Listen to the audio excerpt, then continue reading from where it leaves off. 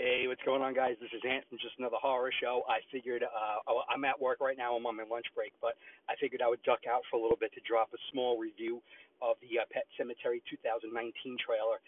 Super excited about it. I just checked it out this morning. I didn't think it was possible for filmmakers to make a darker film than the original. This looks really good. It's stylish. It's looks really pretty to look at.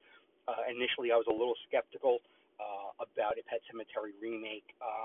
Not that I'm completely closing my mind to the fact that this may be complete dog shit, but the trailer has done a decent job at calming down my fears. This looks pretty good. We got a chance to see the new Victor Pascal in all of his bloody, shredded, gory glory. It looks like we don't know if, it looks like he's going to appear to Louis Creed, obviously, as in the original, but it also looks like he appears to Rachel as well. There's a shot of him in her bedroom. So that's interesting. I don't know if that's something from the novel. I didn't see the novel. I didn't read the novel, but now I'm interested. There's some pretty cool, surreal-looking shots. It looks like we got a glimpse of Zelda in the rocking chair, kind of from behind her. I think this is something that the filmmaker is going to keep secret until the movie actually debuts. I wouldn't be surprised if somebody managed to leak photos or something like that.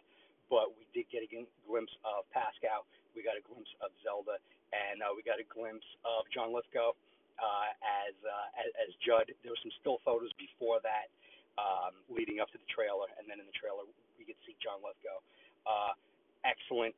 I'm very excited. We got a chance to hear him say, "Sometimes dead is better." Um, so, I hope, like all the rest of you, are you just excited as I am? The film is going to be dropping in April of 19.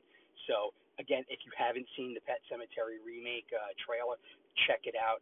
It looks like a lot of fun. I'm probably going to watch it a couple more times to see if there's anything that I missed, like a true geek. But hey, fuck it, right? So, again, thanks for listening. This is Ant with my super short trailer review of Pet Cemetery. Catch you guys later on in the week. Take care. Bye.